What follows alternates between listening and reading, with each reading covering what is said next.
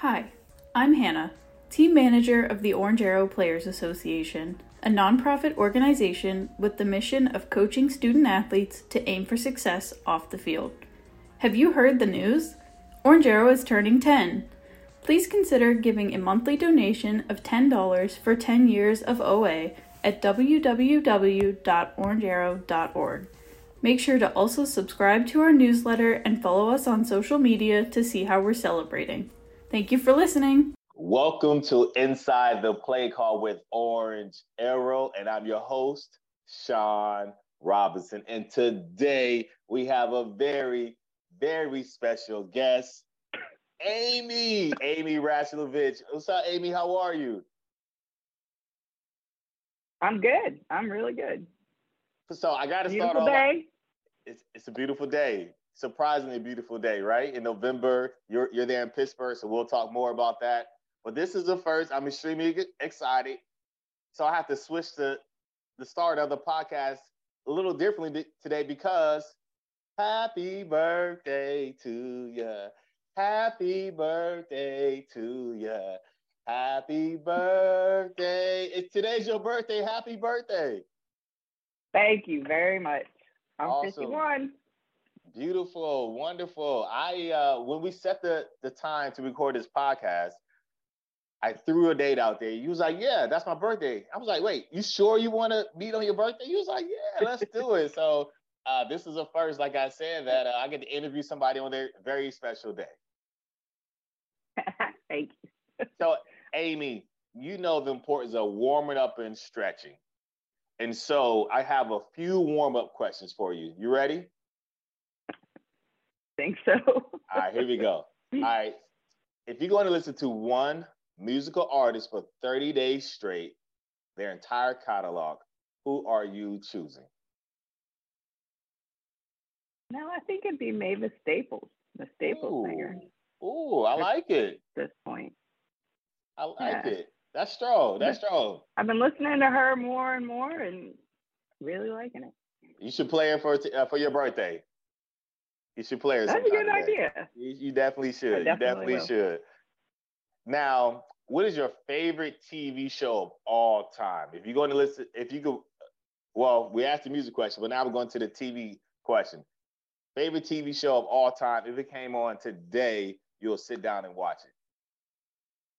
I got to tell you a secret. So when my kids were 4 and 7, they're now 17 and 20. We lived in the Netherlands for like 3 years. Kids went to school, everybody spoke English. Husband went to work, everybody spoke English. No one in my life at that point until I got home spoke English. So every day I would watch one episode of NCIS from the beginning because then I could hear an American accent and I knew there were enough seasons. And some days, if the days were bad, it'd be 2 episodes or 3. And you couldn't really stream. So somehow I was streaming from some Asian, I'm sure it was pirated stuff, whatever. Right. But all the way through. It's like 18 seasons, I think. That's great. I love it. Last one more question. Now, if you could select any superpower, flying, whatever the case may be, what superpower would you select? I want to say the ability to read people's minds, but that kind of scares me. So I'll say invisibility, because then I can hear what they're saying and doing when I choose to. I like it. I like the thinking behind that as well. Amy, take us back. Young Amy, where you originally from, engagement, introduction to sports. Take it away a little bit. So I grew up about an hour and a half from Pittsburgh in Johnstown. It was a steel town. I lived in a house. I had 36 relatives within a 3-block radius. Oh, wow. It was that kind of neighborhood. And we lived at a corner where the opposite corner was a dead end into a playground. So sports has always been. I'm on pause. Yep. So a couple of things that stood out to me. 36 relatives in the neighborhood? So I know Yeah, you couldn't get away with anything. You could get away with anything, but also no one can mess with you or your family members, right? No. It was a problem. And it was that neighborhood too. It was Moxham, so it had an edge to it. But yeah, I went to a parochial grade school, and like 80% of the people were my relatives somehow.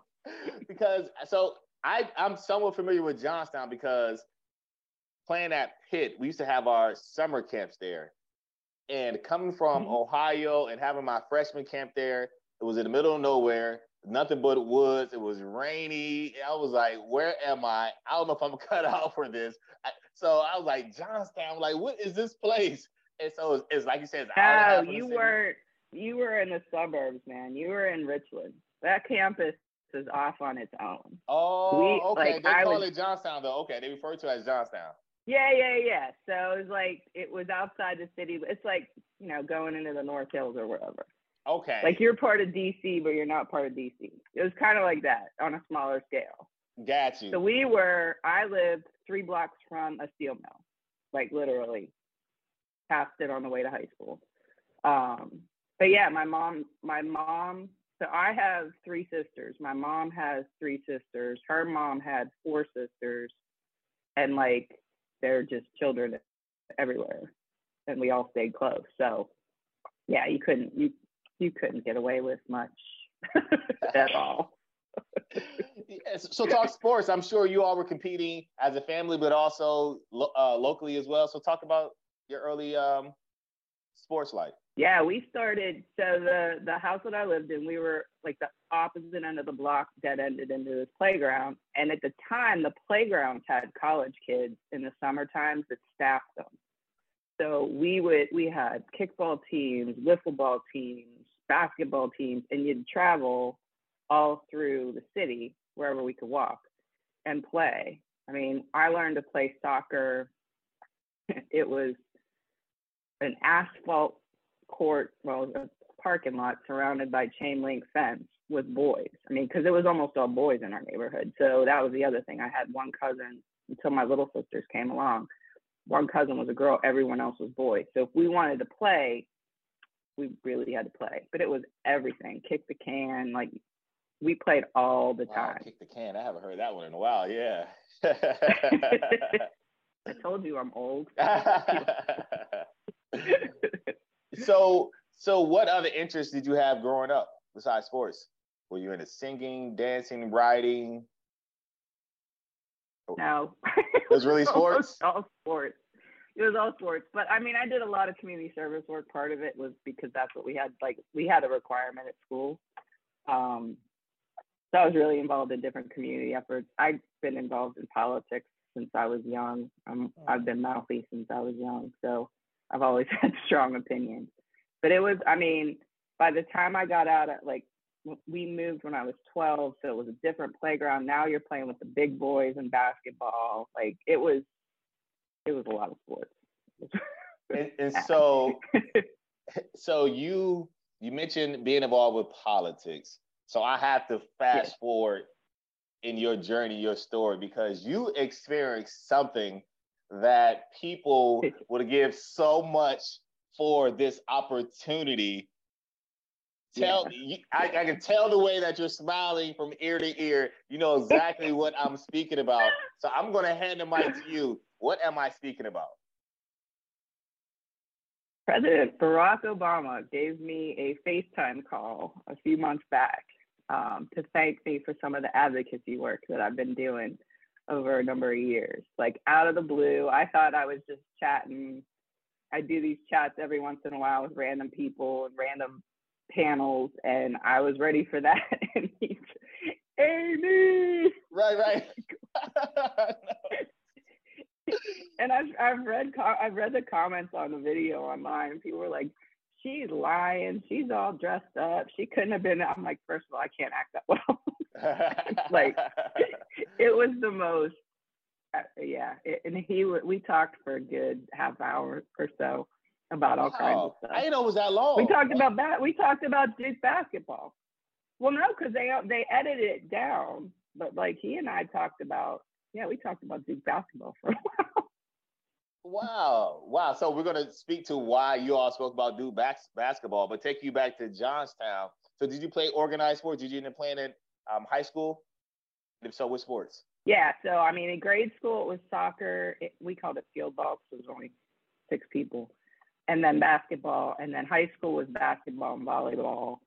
Um, Made like some all conference teams, second team all state, first team for volleyball, and then I walked on at Penn for volleyball. It was the first walk on I ever took, and I lasted probably a semester or so, and decided that just wasn't, it dominated my life. Like that's what it does. And I didn't want, at that point, I loved the competition. I loved the people, but I really wanted to explore other things as well. So I've ended up playing clubs, which I played club until I was, I don't know, probably until after Laura was born. So it's been wow. part of my life. Yeah. What's your favorite position to play? I was a power forward in basketball, and I was a middle hitter in volleyball. Yeah, volleyball. That's what I was getting to. Yeah, okay, middle hitter. Nice. Yeah. So what did Laura play? Your daughter? So Laura, same deal. She played basketball and volleyball, and then had her, like, she was getting recruited and had a really significant injury before her senior year. So she decided to play club. So she's playing club. Like I didn't know club teams now have national championships and stuff. So her team took first in their division or something this past year. And I think that's what my son's going to do too. Like he's more interested in club than playing varsity ball at a school. He's a senior this year. That's awesome. Yes, Sam's a senior. He is plays basketball and volleyball. There in Pittsburgh. And so you mentioned Laura. Shout out to Laura, because Laura, she was one of the people that would meet with me in the Cathedral of Learning when she was shadowing / interning.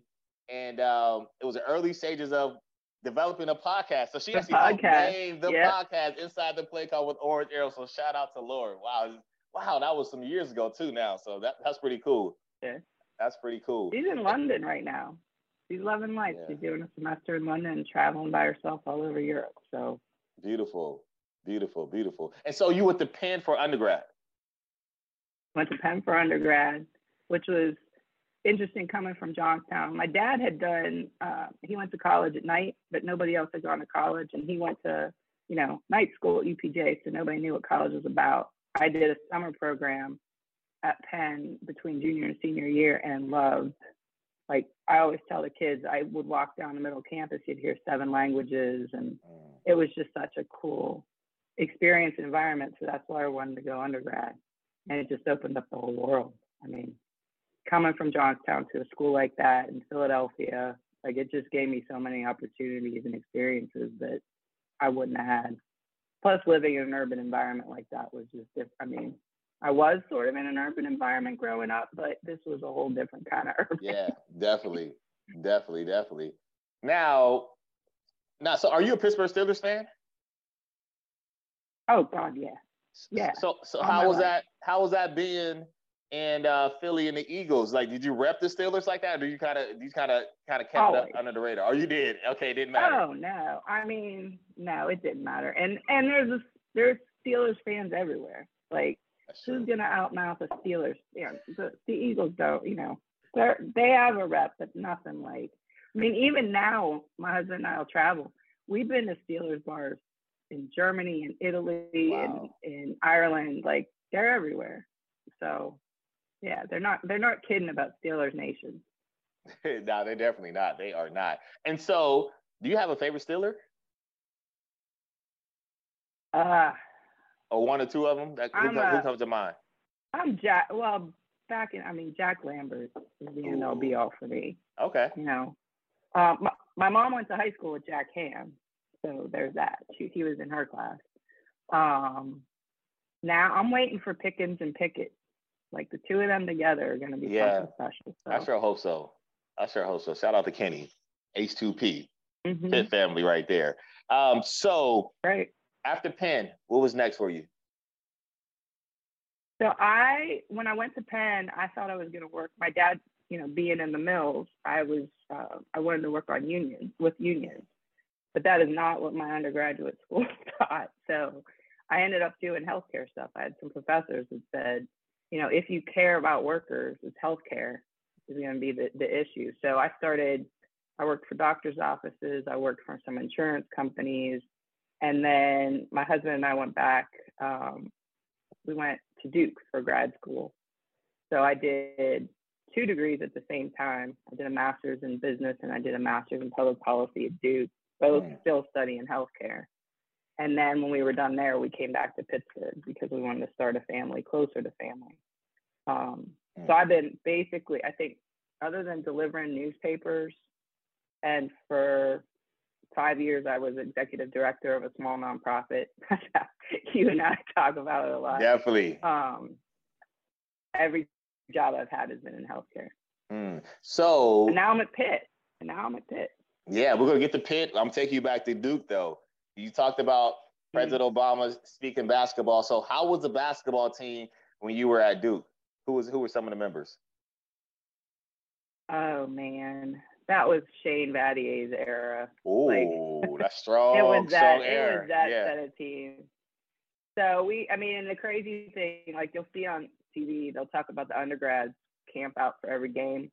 Grad students, you had to camp out for a weekend, like 3 days, 24/7, to get a lottery ticket to try to get a book, get a season pass. So you go in with a group of friends and then you split the book. Sadly, my husband won the book the first year, but didn't win the Carolina ticket. And the second year we didn't win. But you would go like in an arena like that. I've never, before I went to Duke, I wasn't a big fan of Duke. Because some of the older teams, I just wasn't a fan of some of the players. But you get in that atmosphere and the students are on the floor. All the grad students are behind one of the baskets. There's no air conditioning, so you're dying hot in, December. Wow. But yeah, it's fabulous. Like that place just rocks. Yeah. I've actually taken Jeff there. I took him there to a Penn game, but then he took our son there not long ago to see Coach K before he retired. Okay. So, yeah. I was going to ask you about that. That was a really nice ceremony for his, I don't know if it was his last game, but it was towards one of his last games. I think right before the tournament. They love Coach K there. And they lost. They did lose that game. And they lost. They lost that game. They lost the ACC. Yeah, they didn't have a good end of season. But yeah, he's such an influence on campus, and his wife. They just have done so much. Plus for the community. Right. They're really involved. So I'm very impressed with them. Did you ever see him on campus? Actually saw him. So one of the schools that I went to at Duke was named for a senator, Terry Sanford. And when Senator Sanford passed away, I went to his funeral, and Coach K was in the same pew as I was. And it freaked me out because he looks short on television, but he's not. He is not a short human being. So it's just weird to look up at a guy that you think is so much smaller because he's standing next to guys that are 6'8", 6'9" all the time. That's true. And it's interesting because you're not short. And so if you're looking up, because how tall are you? Exactly. I'm about 5'11". Yeah. I'm about 5'11". Yeah. I think you might be shortchanging yourself a little bit there. Yeah. No. My kid and my family, now I'm the shortest one in the family, so I hear about it all the time. Oh, Laura's probably a good, Laura's probably a half, I tell her she's not, but she's probably a quarter or half inch taller. My husband's 6'5", my son's about 6'5", so yeah, we're not small people. Yeah, y'all need. Well, actually, maybe I could be the point guard, and we could go run 5 somewhere, right? I'll be the shortest out of the bunch. Wonderful. And so you are at Pitt, and in a month or so, I'm gonna start calling. Well, I'm starting it now, actually, but but officially be Dr. Amy, Dr. Rashlovich, Maybe I call you Dr. AR. I got to figure it out what fits for me. Okay, all right. But tell us now what you're focused on. here at Pitt? So I'm actually going to back you up a little bit. Go So I've ahead. been in healthcare forever, and my career was good. Like I was half time home with the kids and jobs for good people, but it wasn't like a passion for me. And then in 2017, I was diagnosed with breast cancer, and it was really, really early, and I was really lucky. They caught it, they treated it, it's gone. But I was realizing at the time, no matter how, insignificant cancer is, it's still cancer. So it sort of stops you dead in your tracks and you doing what you want to do in life, and realize that no, like I wanted to do more things that would impact communities in need, and try to make healthcare more accessible for people. So I went back to Pitt in the public health school, and the degrees in health service research and policy, which is a mouthful. But I'm basically looking at racial differences in how people use healthcare. So my dissertation is focused on Black children and white children, and who goes to well-child preventive visits more often white children do, and why could that be? What factors impact parents' decision making, and how easy or how difficult is it to get appointments, to go to appointments. And then I interviewed parents as well to hear about their experiences. So it's been really, really tough, but I've loved every minute of this program. Are you able to share some of the things that you learned through your research? Yeah, I mean, the research, it's interesting. If you look at maps, like now you can go back to like the 1930s and 40s when the government started to segregate areas where people lived, right? And we talk about systemic racism, and what does that mean? Well, in the 30s and 40s, the government went in and they would grade neighborhoods to see which neighborhoods would get money, right? Who would get investments, who could get mortgages. And all white neighborhoods were, desirable, and Black neighborhoods were generally hazardous. Really? So through history, and Black people couldn't get mortgages, they couldn't get business loans. When the government wanted to put in, a freeway or knock down something for a stadium, it was in those neighborhoods. And by and large, through time, those are still the neighborhoods where the majority of Black people live. They just, for a lot of reasons, didn't move out, but they also don't have the same level of wealth. So you can see systemic racism, whether or not people want to actually look at it in the face, exists because I'm able to. My grandfather could get a mortgage, so my parents had an easier time getting a mortgage, so I could get a mortgage. Whereas a lot of people who grew up in things that became these projects, they can't get a mortgage, they can't get credit, and that carries to every aspect of life. And Pittsburgh is one of the most segregated cities actually in the country. They say in the world, race-wise. And so that in my research, I'm finding, Black people tend not to have cars. They live in cities. They can't get to appointments. Parents talk about, they've never left their neighborhood. They've never had different doctors or different insurance plans. It's harder to get jobs. It's something in addition to sort of learning the school stuff that I'm learning. It's learning about a whole way of life that I had no idea about. I mean, I grew up as a white person, and you think that that's the way everybody grew up. And it's just it's a different insight, and people have been so patient and so understanding with me as I've sort of tripped over learning history and learning what that means in people's day-to-day lives. And now I'm very committed to trying to make a difference, to try to at least get rid of some of those systemic problems. So people get their dignity back, get their health back, get their opportunities back. That's wonderful. That's wonderful. And that's important work and needed work. And thank you for being part of the solution and that part of the problem. Being part of the solution is definitely what you have been as it relates to Orange Arrow. And, our mission is to coach student athletes to aim for success off the field, off the track, out of the pool, wherever the playing arena may be. You started off as from a volunteer, sitting in one of our presentations. of some of the work we've done through strategic work to becoming a board member. You volunteer your time, you give your money, your entire family supports.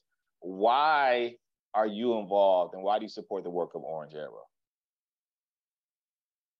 I think because I know how important sports has always been in my life and all the lessons. So sports, I think there's so much good in participating in sports, but also seeing, what my experience was off the court.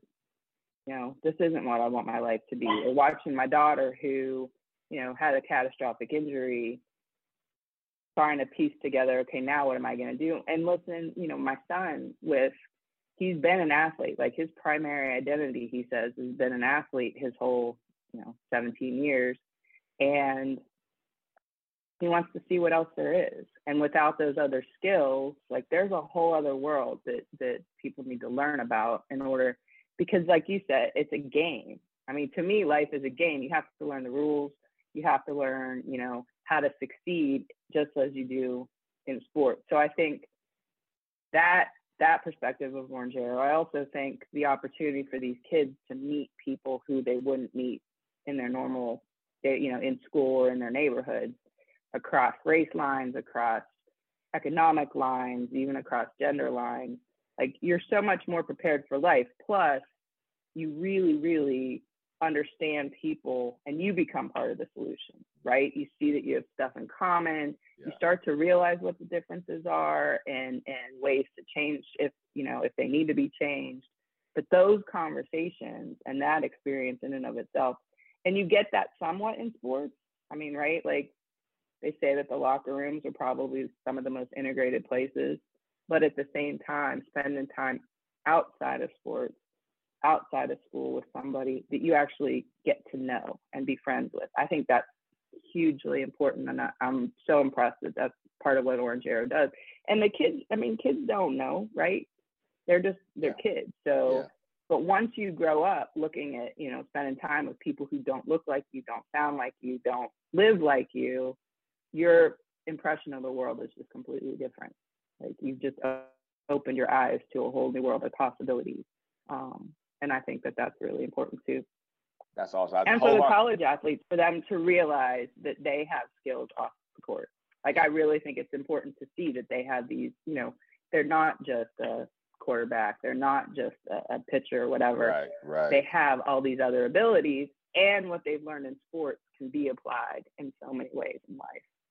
So that's why you can't get rid of me. No desire whatsoever. Amy, thank you for who you are. Thank you for all that you do. Thank you for your time today on your birthday. Appreciate you. Enjoy the rest of your day. Looking forward to catch up soon. Awesome. Thank you. Take care. Be well. Peace.